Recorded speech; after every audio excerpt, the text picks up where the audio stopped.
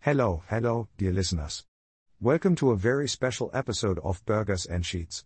I'm your host, the ever curiosity-driven Andy van Helsing, and alongside me is my trusty friend Casey. How are you, Casey, in this jolly season of Christmas? Greetings, everyone. I'm doing quite well, thank you, Andy. Busy with preparations and buried in the avalanche of holiday shopping. How about you? Have you finished decking the halls and hanging mistletoe? Casey, my cautious comrade. I must admit, my preparations are still a work in progress, but fear not, for the spirit of Christmas shall not be diminished by a few unfinished tasks. Very well, Andy. Just remember to leave some time for the essentials, like buying presents and remembering to put pants on before leaving the house.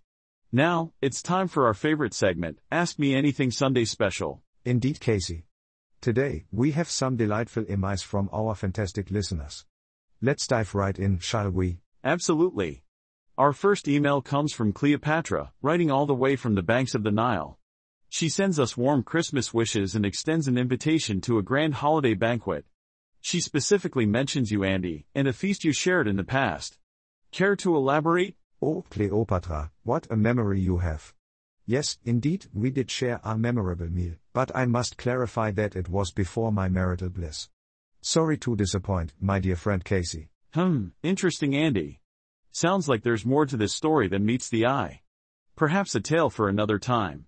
Now on to our next email, which comes from none other than Leonardo da Vinci himself. He sends his warmest Christmas wishes and asks for our imaginative ideas on designing a Christmas-themed flying contraption that could possibly outpace Santa's sleigh. Any thoughts, Andy? The genius mind of Da Vinci. Well, dear Leonardo, if I were to design such a contraption, I would envision a sleigh propelled by turbo-powered candy canes. Can you imagine the sheer speed and whimsy? It would surely give Santa's reindeer a run for their money. Oh, Andy, always pushing the limits of the possible. I think I'll stick to solid ground for now. Now, for our final email which, believe it or not, comes from Santa himself. He's looking for a bit of advice from us, his favorite podcasters. He wants to know about the small, seemingly insignificant gifts that hold a special place in our hearts. Any ideas, Casey? Well, Santa. It's an honor to hear from you directly. As for the small gifts, I remember a simple keychain that a friend gave me years ago. It seemed insignificant at the time, but it holds sentimental value, reminding me of the bond we shared. Sometimes, it's the little things that truly touch our hearts. Beautifully said, Casey. On the other hand, pointed the memory of a tiny jar of sparkles given to me by a fairy during a childhood adventure. That little jar still glistens with magic to this day. The wonders of the imagination. Thank you, Santa, for reminding us of the joy in the smallest gestures. And thank you to all our listeners for joining us on this merry journey. Indeed.